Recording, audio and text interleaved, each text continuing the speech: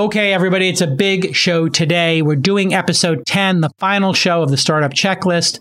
You can see the entire Startup Checklist at thisweekinstartups.com/checklist. But first, I'm going to cover the news. Brian Armstrong and Tether skipped the crypto hearings this week. They got called out by a senator. And Adele has a new residency at Caesars Palace in Vegas.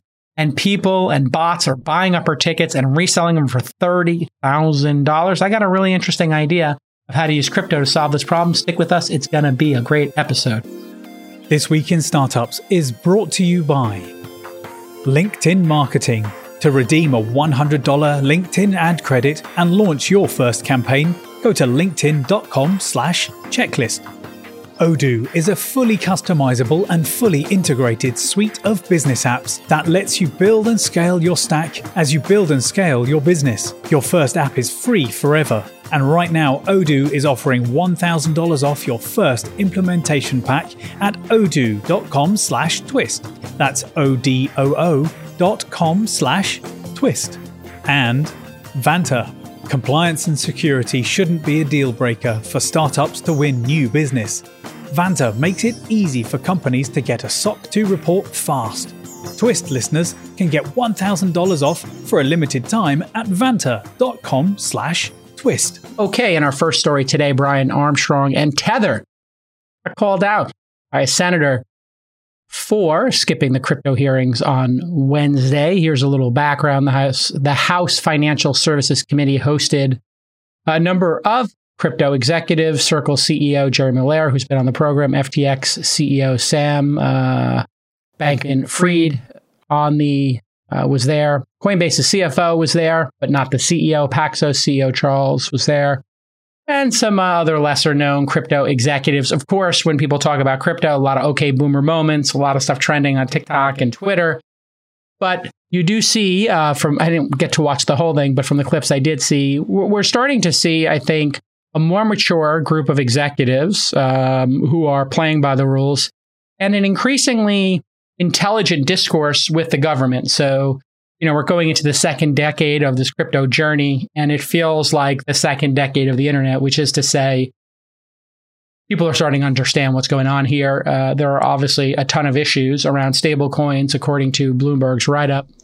Stablecoin regulation was the most discussed topic, especially due to Tether's absence and, of course, their horrific track record of disclosures and fines and general shenanigans. We've talked about Tether and the Tether investigation, hashtag Tether investigation on Twitter, on a number of episodes, 1232, 1243, 1250, and 1300. Brian Armstrong not making it, that's a little weird for me. He did call out the SEC. He is the biggest player in the space. He should have been there. I'm not sure why he didn't show up. It could have been a personal reason. But the CFO is pretty good to have there as well.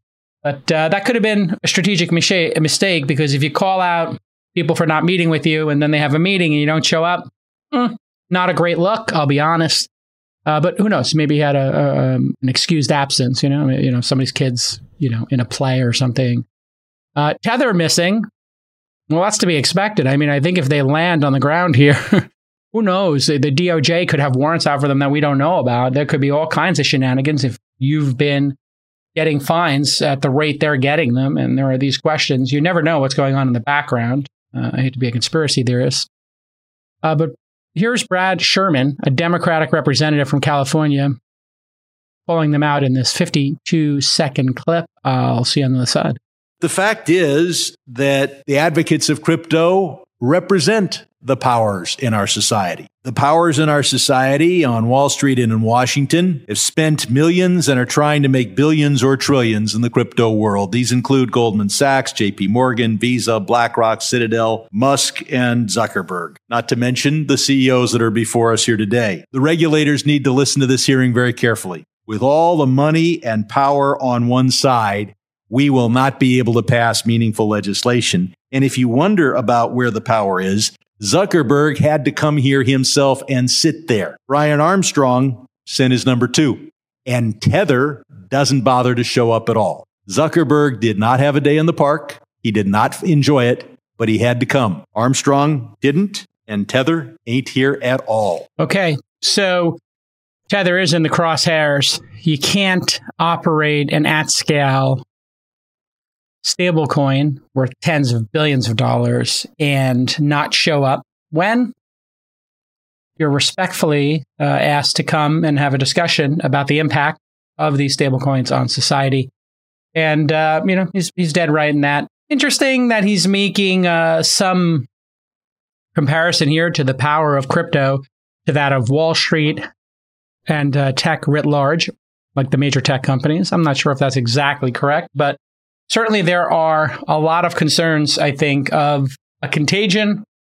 And also, let's be totally honest, crypto is competing with the banks and the banking system, and it's also competing, especially stablecoins, with the U.S. dollar. And the U.S. dollar is, a locus of power for politicians. We are at their mercy when it comes to what they decide to spend, how they spend it, printing more money, and monetary policy generally. I mean, obviously, we elect them and we can take them out of office.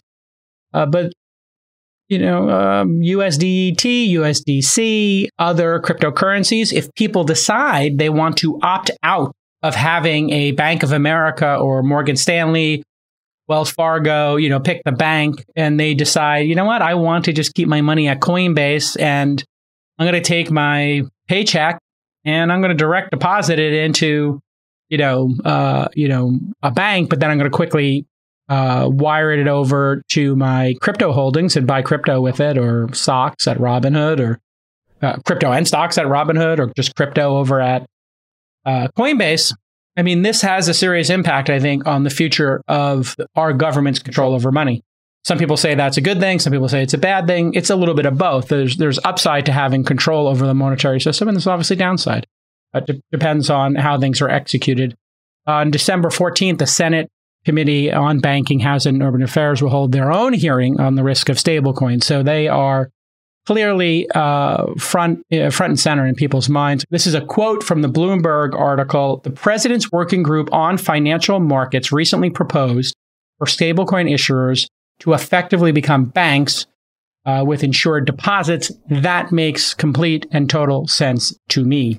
They basically are printing a new currency. They're printing poker chips, and there is a real danger there if that money were to go away. After the hearing concluded, Sam Bankman-Fried, the founder and CEO of crypto trading platform FTX, tweeted the following. Huge thank you to Maxine Waters, Patrick McHenry, and the whole House Financial Services Committee for having us today to talk about the future of digital assets. The meeting was productive, and I'm really grateful for the engagement and thoughts from policymakers. I came in expecting some hostility and grandstanding, but instead found the discussion to be, by and large, productive and helpful. I'm excited to keep engaging with lawmakers and regulators to refine the regulatory landscape. So I think what you're seeing here is actually quite productive. The people who are the bad actors, the shady actors, most people would put Tether into that bucket, are now, it's becoming apparent who they are. And then the people who are the good actors are having productive dialogues. And, I think we all have the same goal. The good actors, politicians, and other regulatory groups, everybody just wants to see this be orderly. We don't want to see people be hurt. And we don't want to see a bubble. Because when bubbles burst, there's this issue of contagions, the black swan kind of issue. And so we need to get ahead of this. This is long overdue. And really, to have some sort of regulatory environment here that made it more clear would be good. And it also needs to be fair. We have a group of people in the world, myself included, venture capital firms included, private equity firms, banks, hedge funds, who are playing by the rules. Companies going public, Republic, Seed Invest, various platforms, Seed Invest being owned by Circle now. All of those platforms are spending tons of money on regulations, legal, accounting, in order to be compliant. And then on this other side, people are popping up DAOs and coins, and then like XRP, which is super shady, and they're doing whatever the hell they please. And they don't care about securities law in the majority of cases. And let's face it, they're running amok. They're breaking the law. And our government takes 3, 4, 5 years in order to process people who break the law. That's just the nature of it, right? We don't want to live in a society where people are being arrested willy-nilly. We want to have a thoughtful process of when somebody does get investigated, taken to trial. And we want to have due process, of course. Before I start the ad read, please go to linkedin.com/checklist. And you're going to get a $100 credit towards your first ad campaign on LinkedIn. All right, let's get to the ad read. Every startup founder and marketer has been in this situation before. You're planning to launch your new campaign. You know your audience, your team is happy, and everything is going according to plan. Except for that one thought in the back of your head. How can I be sure my acquisition campaign will drive high-impact leads for my sales team? You need those high-quality leads, of course. And with LinkedIn ads, you don't need to guess. Because when you advertise on LinkedIn, your message reaches people who are ready to engage because LinkedIn equals business, business equals LinkedIn. They're in that business mindset. Over 30 million companies are active on LinkedIn. 30 million companies. And over 71% of professionals use LinkedIn to make business decisions. You know that because you're on LinkedIn making business decisions every week. In my case, multiple times a day. So once again, the call to action is very simple. Startup marketers, don't wait to start achieving your brand and lead gen goals. LinkedIn is offering our listeners here at This Week in Startups a $100 ad credit to get started today. Get that $100 ad credit for your first LinkedIn campaign at linkedin.com/checklist. Terms and conditions apply because when you go to linkedin.com/checklist, you're going to get a $100. Okay, great job, LinkedIn.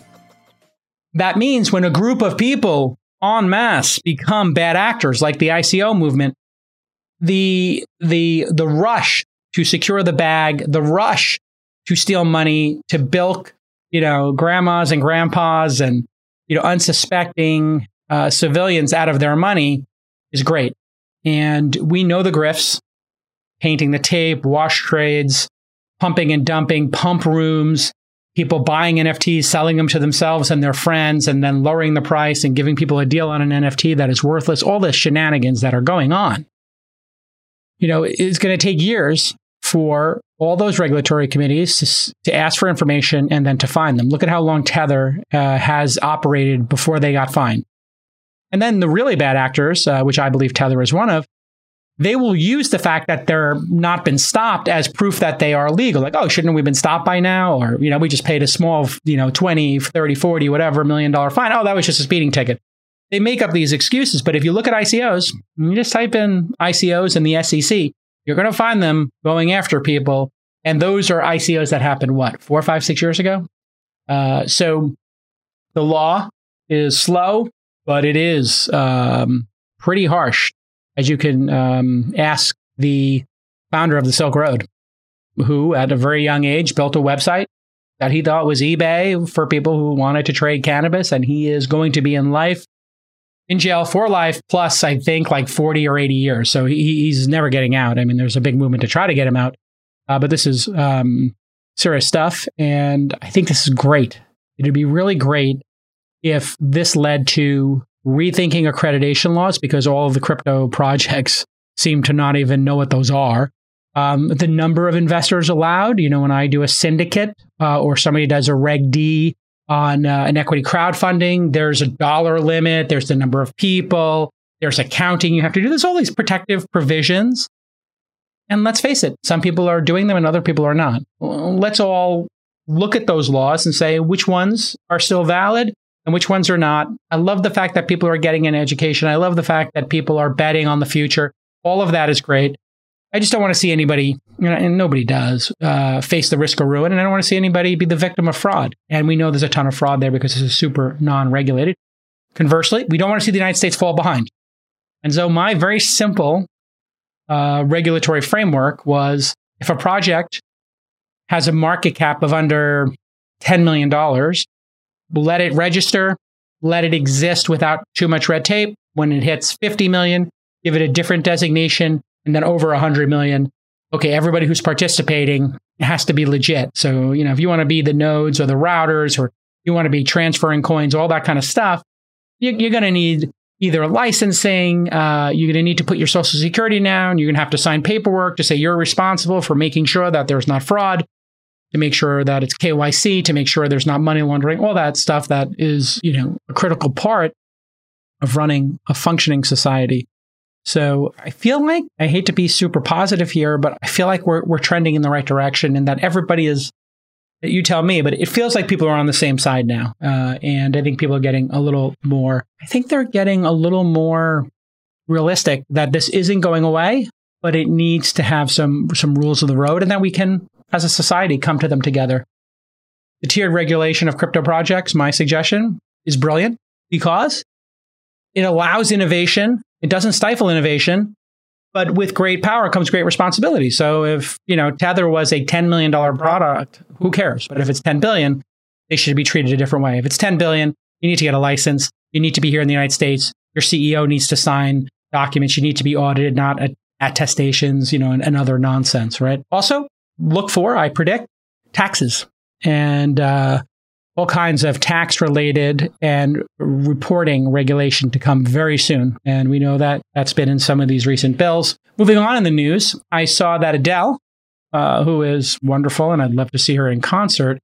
I was just on, when Chrome surfaces stories for you, I saw this, that she was upset that the resale prices for her concerts in Las Vegas in January are going for between $2,000 and, wait for it, $35,000 a ticket. Show is called Weekends with Adele, and she's going to be playing on Fridays and Saturdays from January to April. That's a run. Oh my God, how much money is she going to make? According to TMZ, pre-sale tickets sold out in minutes due to bots, of course. Interestingly, the TMZ article noted that last week, Democrats in Congress introduced Stopping Grinch Bots Act, and this would stop ticket resellers from using bots to buy tickets instantly before actual fans can get to them. And it wouldn't just cover tickets; it would also cover other highly desirable things like holiday toys and sneaker drops. That's a lot of regulation from the government, probably unnecessary for the government here. I just had an idea I wanted to float with you. We've been talking about NFTs, and you can make them smart contracts. So everybody who goes to a concert gets an NFT. It has their ticket. It's got a hologram of whatever. Maybe it includes, a live music, or the rights to play the live music from your show. Maybe they take a picture of everybody. You get a picture of yourself there. You can do all kinds of fun stuff. But more importantly, they would be resellable only at up to 10% more than you paid for them. That's it. Only 10% more. And you can only resell it twice, maybe. In other words, if I bought the tickets, I could sell them one time and that person could sell them one time. So the most it could go up is a $100 ticket would go to $110, and then it would go from $110 to $121. And of course, Adele, or get that money, or she could say, any resales, I'd like to give to this charity. So yeah, by all means, resell it if you can't make it. But that would be a beautiful way for us to stop this. I don't even think you would need to be too involved in crypto to do this, because you could give people their ticket in a wallet like Apple does, or Ticketmaster does, or any number of people do with, a unique hash, password, whatever. It would only be if you want to resell it that you would need to get into crypto or whatever. So most people who are not reselling it, they would be fine. But when you go show up for the concert, in these high value tickets, why not have the ticket when it's purchased, the person who bought up to 4 tickets, at least one of those people has to show their driver's license, right? When I go to a conference and I bought a ticket, when you go to TED or, other Recode conference, whatever, and you pick up your ticket, your name is on your pass, right? So this could be a little bit of pain for individuals because you'd have to know who you're going to bring to the concert with you. But if you at least know the person who bought them is going, and then, their plus one could maybe not have to show their names. But this would be better for fans. And the Grateful Dead did this. They would sell their concert tickets themselves. You would be on their mailing list. You'd send them an envelope. They had a bunch of people in an office somewhere up in Mill Valley, north of the Golden Gate Bridge, and they would email you tickets to your shows. And they just took control of their own things. And NFTs is a great way to do that. I'm guessing there are 78 startups that have written white papers, and nobody's written a line of code for this yet. If anybody in the crypto space has done more than write a white paper with spelling errors in it, and you've actually written some code and can do a product demo. I'd love to see it. Was the big problem. Every time I meet somebody, I was in our Basel, everybody's telling me they got the greatest project ever. So can you show me a demo? And they're like, oh, we haven't done it yet, but we've just raised 10 million at 150 million posts. And I'm like, but you haven't built anything yet? Like not one line of code? Nobody's building anything. Everybody's talking. Well, I want to see product demos. Let's see some product demos, folks. All right, let's get on to the startup checklist. If you listen to This Week in Startups often, you've heard me talk about Odoo's suite of business apps a lot. Well, they're going to give you your first app free forever and $1,000 off your first implementation pack at odoo.com/twist, odoo.com/twist. And here's why Odoo is so great for startups. Their suite of business apps helps you run your entire company on one platform, and they'll streamline workflows by bringing all your information together. This eliminates annoying repetitive tasks like entering data across multiple platforms. Plus, if you only need 2 or 3 apps to optimize your workflow, well, that's all you pay for. Odoo will not charge you for apps you don't use. And Odoo offers over 30 main apps plus 16,000 apps from their open source community. Their apps include bookkeeping, sales, and CRM, website builders, and more. So once again, the call to action is easy. I want you to grab $1,000 right now. First app is always free, and Odoo is offering $1,000 credit on your first implementation pack. I kid you not. Go to odoo.com/twist to get $1,000 off. That's odoo.com/twist. All right, everybody. I can't believe we made it. This was a lot of work, but we are in the 10th of 10 episodes of the Startup Checklist, which was just a crazy idea I had at some point when I was riding my rad power bike to go get some Greek food. And I was like, what if there was a checklist? Since we always obsess over these checklists, Checklist Manifesto, great book. Or there's a checklist for founders where they could just go through this list when they start a company in their first year and make sure they don't miss something important. Well, here we are. We've done 9 episodes and today's the 10th. You can see every single item in my notes and all the videos at thisweekinstartups.com/checklist. thisweekinstartups.com/checklist. And this is something you're going to want to print out. And maybe if you got 2 founders and 2 people on your management team, the 5 of you can get together and you can run through this, do it at an offsite, take a weekend, go to LA, go to Phoenix, wherever you're, Austin, Miami. And maybe just for a couple hours a day, you go through these items and just see if any of them are things that are important for your startup. I'm going to make this into an ebook, I think, or maybe I'll just publish it as a book. I'll talk to my book publisher. I'll send her these videos. Maybe this could be a quick book I could do in addition to the one I'm writing. But today we're going to cover the items that you told us we missed, or my team in watching this and going through the list said, this didn't fit into the other categories, but they're critically important. So again, the full checklist, thisweekinstartups.com/checklist. If you are an angel investor, send this to your new founders, first-time founders, first year, year 0, year 1, and they can catch up. Again, I don't expect that 100 of 100 of these is going to be new information for you. It's a checklist. It's meant to be, some of them are meant to be obvious, but could be great discussion prompts for you and your team. And, get out your journal and start writing and start thinking about these issues. Okay, item number 91 on our startup checklist is understanding lean management. And it's critically important for you, especially in the age of remote work and the pandemic, is to have some kind of reporting system that's not oppressive and micromanaging, and that is led by the individuals. You want individuals on your team who can manage themselves, ideally, and you want managers who don't need to be standing over the shoulder of somebody, watching them at a desk to make sure they're doing their work. If that's the case, you probably hired the wrong people, and maybe you hired the wrong managers. I wrote a post in January of 2019. I titled it Lean Management, the Power of the EOD Report. And I came up with my own little device, and it works really well in Slack because Slack has become kind of where work coalesces. It's kind of like the water cooler or the open floor plan office, and the channels are where people kind of congregate. And a little bit of structure goes a long way. So I said, hey, at the start of the day, when you're checking in, not clock punching, but just letting everybody know, hey, I'm here.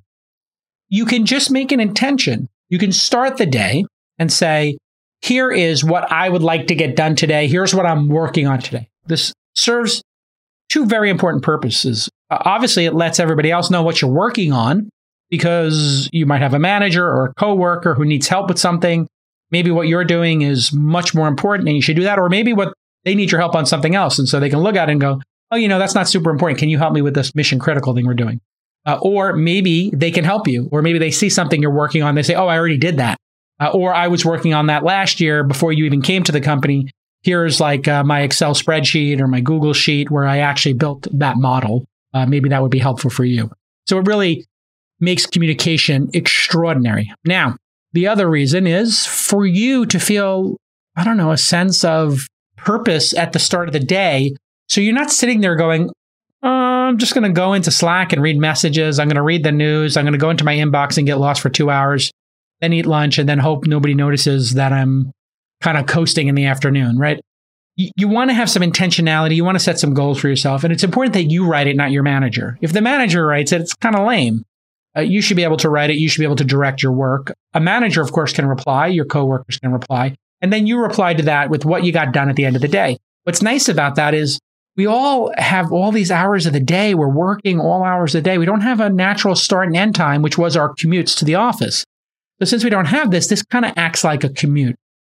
You just get that nice warm cup of coffee and you write your start of day. At the end of the day, you follow up with it. And then what I'm seeing people are doing now is, in my company, is they decided to do it for the entire week. So they do a start of week and an end of week, SOW, Monday morning, EOW, Friday afternoon, and then end of day, start of day, the other days of the week and the other times. So they do 10 of these a week. It could be one bullet point. It could be 3. Some people at the end of the week give me 5 sections with 5 bullet points under each. And it really becomes amazing for me as a CEO and a founder to read the end of weeks, because I just now know who on my team is crushing it. And then they start putting links into it. So when my team meets with a company, they will link to their notes on the company. If they're selling ads to a company, they might link to just the company's domain name. And I can say, oh, this company wants to buy ads. So that's kind of interesting. Or if we're hiring somebody, the person says, I'm interviewing people, and they link to their LinkedIn. Okay, great. Now I can see that and say, oh, I'm connected to that person through this person.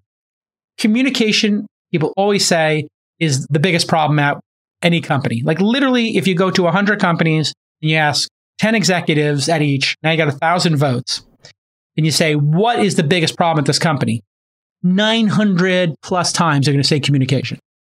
Why do they say that? Because communication can always be better. Well, some sort of process where people are self-reporting and setting their own goals and doing it in a public fashion, it builds everybody's performance, and it lowers anxiety. Everybody knows what we're working on. And then you can have more rich discussions, because it's not, hey, what are you working on? I know what you're working on. Everybody drinks coffee. They're right there. So they read everybody else's. And then if you're an ambitious person in a company, you're a young person coming into a company, you see what everybody else is doing. Hey, okay, I see this person is really important, is working on diligence. Oh, I see this other person is doing meetings. Maybe I need to be able to, at this venture firm I'm working at, get on the diligence train, right? Or maybe I need to be able to do some of those first meetings or sourcing of companies. And it just levels the playing field of what work is being done in the company.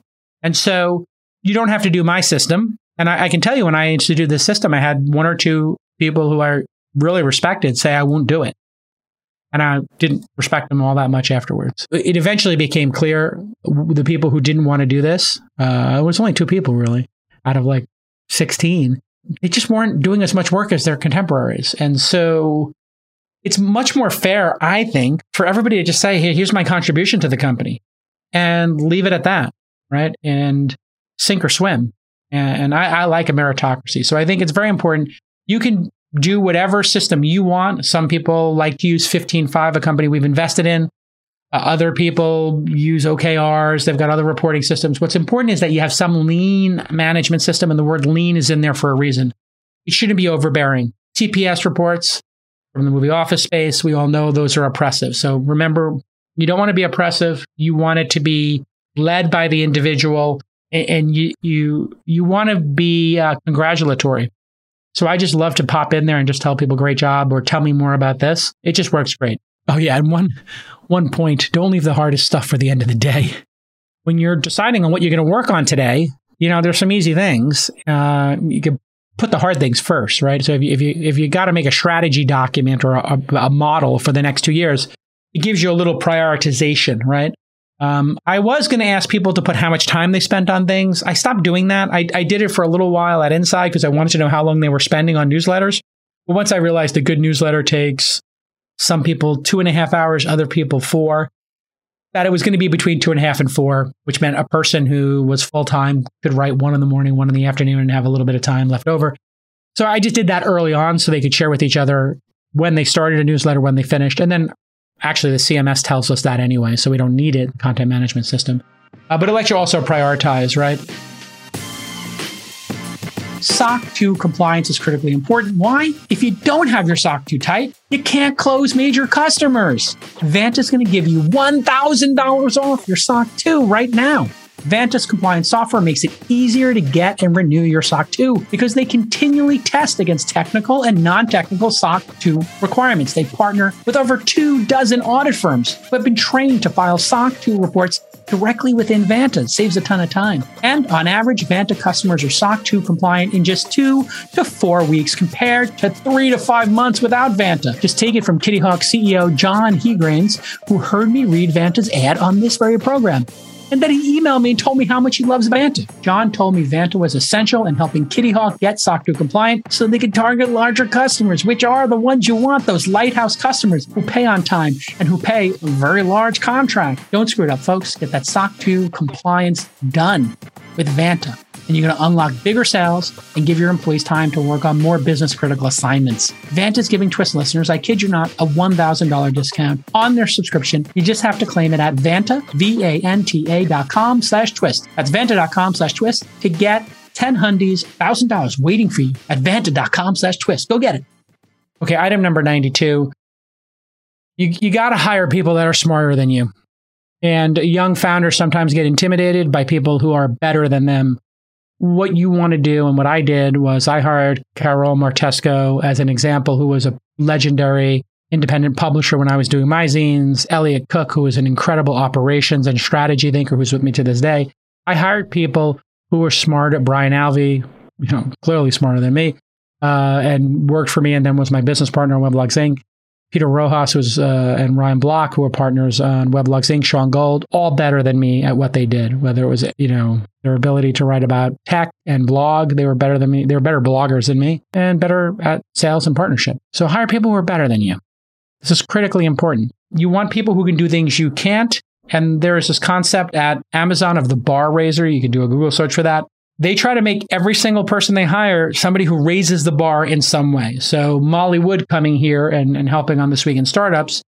Well, listen, she's got a lot more experience, candidly, than the producers I currently have on the show because she's been doing it for a magnitude longer. So she is a bar raiser. She's going to teach me stuff, and she's going to teach our producers here at This Week in Startup stuff, and we're up for that, right? Yeah, everybody likes to learn, and we want the show to get better.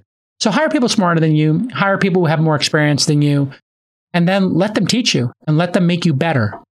If you're building a team and there's somebody who's a 3-point specialist and your team is not good at 3-pointers and you get Klay Thompson on your team, all of a sudden, that may make everybody a better 3-point shooter because we're going to see Klay Thompson shoot 300 3-pointers after practice is over, and we can all get in on that, and he can give us tips. Okay, number 93 on our checklist, understand how to spend your capital efficiently. You want to be frugal. You don't want to be cheap. And, people waste money. I see people do it all the time. Don't waste money. If you have short tasks to do, you're going to, use freelancers. You don't spend $20,000 on a logo when you raise, $1 million. That's a lot of money. But if you had raised $10 million, you can. And you can always spend $500 on a logo now, $5,000 down the road. And when your company's profitable, have a design consultant in and do a $50,000 rebranding, reimagining. There's always time to spend more money later. Office space is a waste of time. You don't need Class A office space. You should have a dump if you have any office space at all. Now everybody's working from home. And when somebody says, hey, I was getting paid this amount at Facebook or Google, you say, well, that's fantastic. If you want to get paid that, go work at Facebook or Google. This is a startup. You're getting compensated with equity. We're all here to build something and to be the underdogs. And you don't even entertain that conversation that you would ever be able to keep up. So You want to allocate your capital intelligently. For marketing, if the marketing doesn't work, you're not just going to hire some agency and blow through your money and hope for the best. You're going to run small tests, tight tests, iterate, and make sure that marketing spend works and not just spend blindly. I've seen people hire an agency, spend $300,000 on creative, blow through, $700,000 on ads for 3 months, and then they get 100 customers, and it costs them, $10,000 a customer, and the customers are only paying $1,000. And it's like, okay, well, that was dumb. Maybe we should have done something as simple as just emailing people or, going to a conference and networking. You have to be frugal, and you have to be guerrilla marketing, and be smart about how you deploy capital early. Professional services, you can always negotiate. If you have an attorney, an accountant, etc., you can say, hey, we're young now. Can you cap these fees? Can you work with me here? You don't need to travel to conferences and waste time on that. If you're going to spend $10,000 going to Art Basel, business class and hiring hotels just to see if you can drum up a deal, well, could you have hired, if you're going to do one of those business development meetings every month for $120K, could you hire a salesperson who does it over Zoom and emails 10 people a day and does 3 phone calls a day? You probably would have got a lot farther. But maybe you want to go to Art Basel and party. Well, you're going to have to ask yourself, what is the most efficient use? And you are a steward of the capital you're raising from other investors. So be wise about that. Don't be spending money. It's really bad optics when you waste money.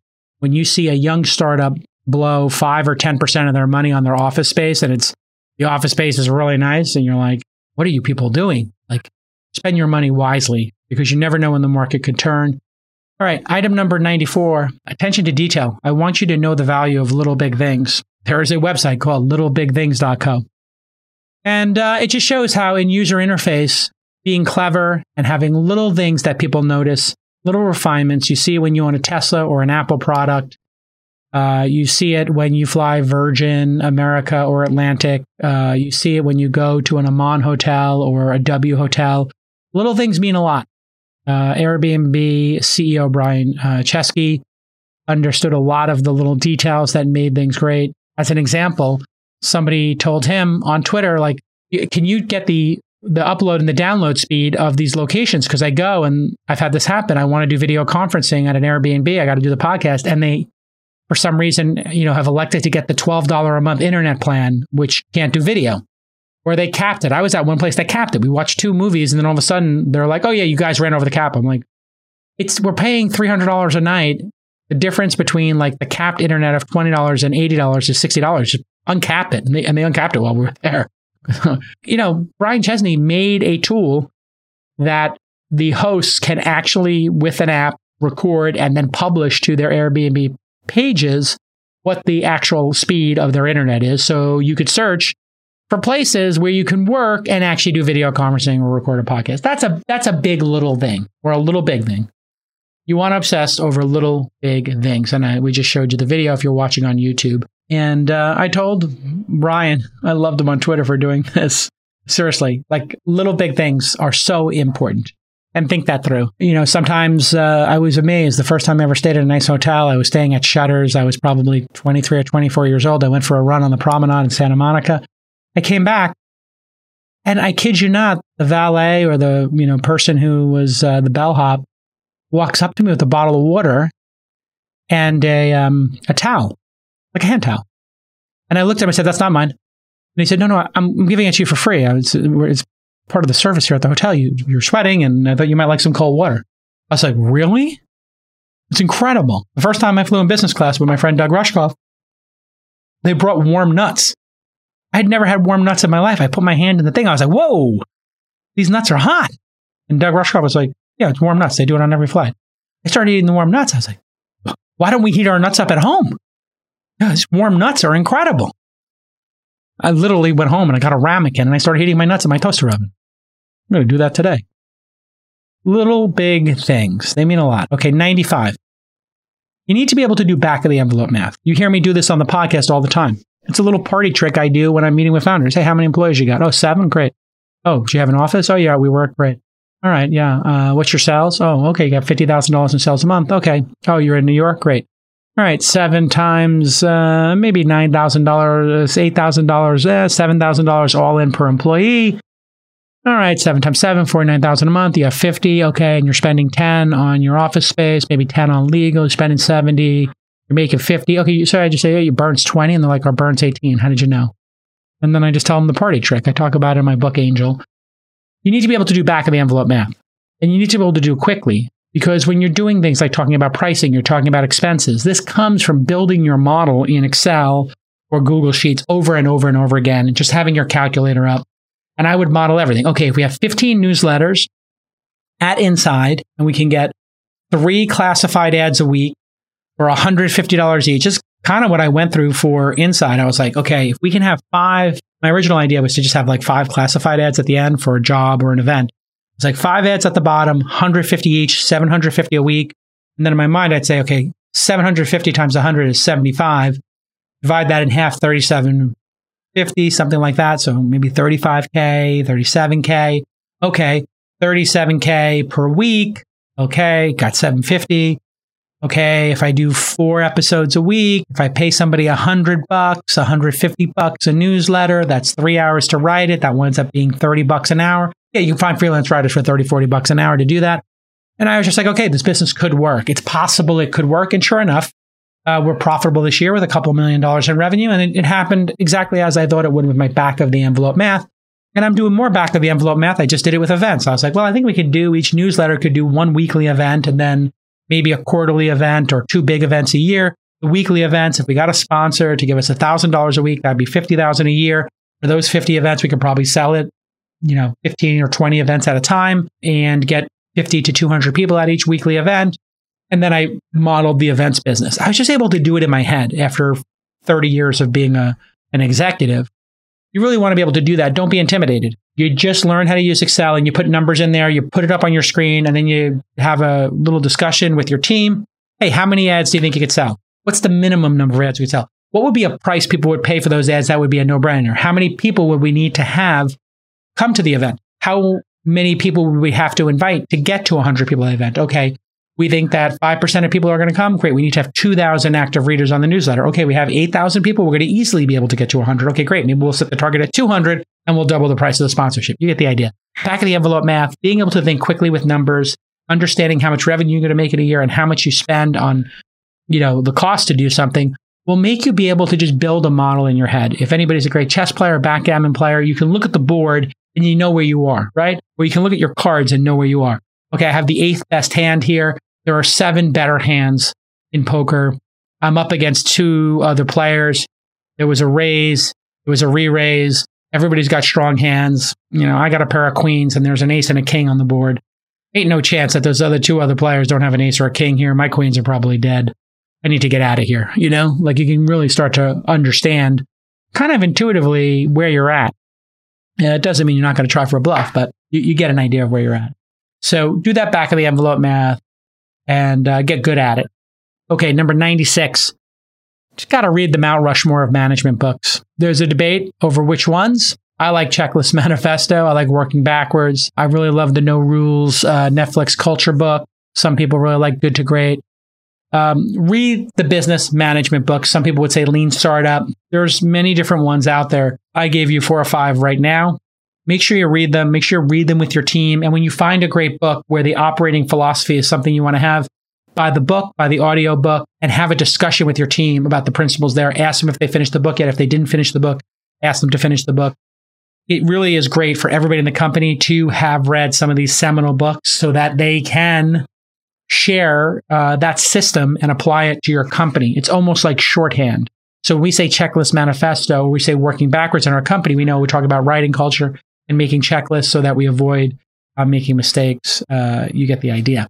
Item number 97.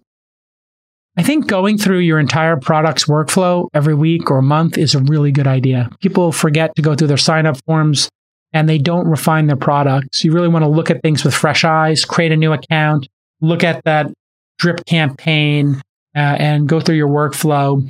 Des Traynor was on episode 543 back in 2015. And on that episode, he said all founders should go through their entire product workflow at least 1 time per week. That's pretty intense. This means you sign up as a new user, you go through the onboarding process, and you just understand what it looks like because sometimes you forget. And then what are you going to focus on? How do I make this faster? Less clicks, less friction, less time, less annoyance, and make it clear. Okay, item number 98. You want to avoid shiny object syndrome. This is something I've given you 1,000 metaphors about. But if you've got a business and it's working and Web3 comes out and somebody says, you know what? This Uber thing is amazing, but what if it was a DAO? Airbnb is amazing, but what if it was decentralized? You know what? That's a great thought experiment. But if you've got 100 million customers, they're delighted, and you're growing 30% year over year, I would stay focused on that. If you want to put somebody on a little side project here to model something out, that's fine. But too many founders see some shiny new object happen, some new feature, and they don't finish their existing features. They don't refine them, and they never get to true product market fit. So avoid what people in the industry call founder ADHD. And if you find oil, you keep drilling. So many times, a founder will say to me, hey, we drilled for oil. We found oil. I'm like, great. You want to drill deeper? And they're like, no, I think I'm going to go over to that stream with this pan and see if I can pan for gold. I'm like, that's a great idea. There's 50 people over there panning for gold. There might be gold there. There's nobody over here on this oil field. Can we just drill for, 3 more months, 1 more quarter, and see what happens? That's what I did with the newsletter business at Insight. I just kept drilling. That's what I did with the syndicate. That's what I did with This Week in Startups. I wonder if I did 2 episodes a week, if we get better. 3 episodes a week, if we get better. I wonder if we started meetups, if we get better. With Insight, I wonder if we did 5 newsletters, 10 newsletters, 15 newsletters, would it get better? What if we do events? I kept drilling, kept going deeper, pulling the thread and seeing if it gets better. That doesn't mean you just keep launching new products, right? You got to be very careful. A new product means a whole new set of things you need to maintain. Products, people, businesses, constituents. Okay. Number 99. Align your team around monthly updates. Sending monthly updates to your investors is inspiring, and giving each of your team the ability to track their metrics weekly and then roll them up monthly and then know that that information is going to investors. Man, it puts everybody on point. This is why when we invest in companies, we ask them to send us a monthly update. I would say on average, they send 6, 7, 8 a year. Some people send none. And we just know those people who send none, they're probably doing poorly. They're not good leaders. They don't inspire their team. And so, maybe we made a mistake investing in them, or maybe they need to get a better support team around them because they may just be waiting for good news to happen. And then they run out of money and the investors are like, is this company even in business? I haven't heard from them in 12 months. And to be totally honest, the companies in our portfolio that have done the best send a monthly update internally because they want everybody on the team on the same page.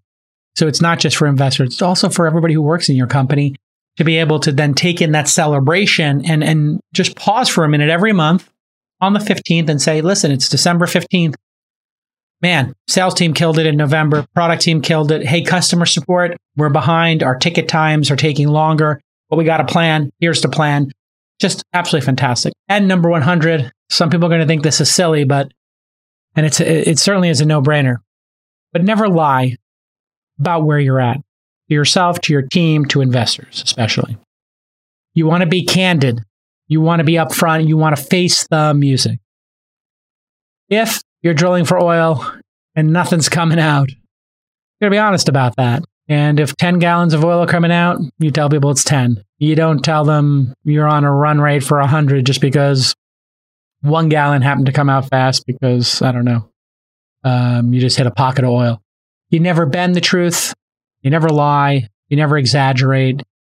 If people are on a trial and they're not paying, you say they're on a free trial. You don't say they're a customer. Call them somebody who is a free user. They're trialing the software. If somebody's in your pipeline, that doesn't mean they have a free trial. If you give them a free trial and they never log in, they're not on a free trial. You're trying to get them on a free trial.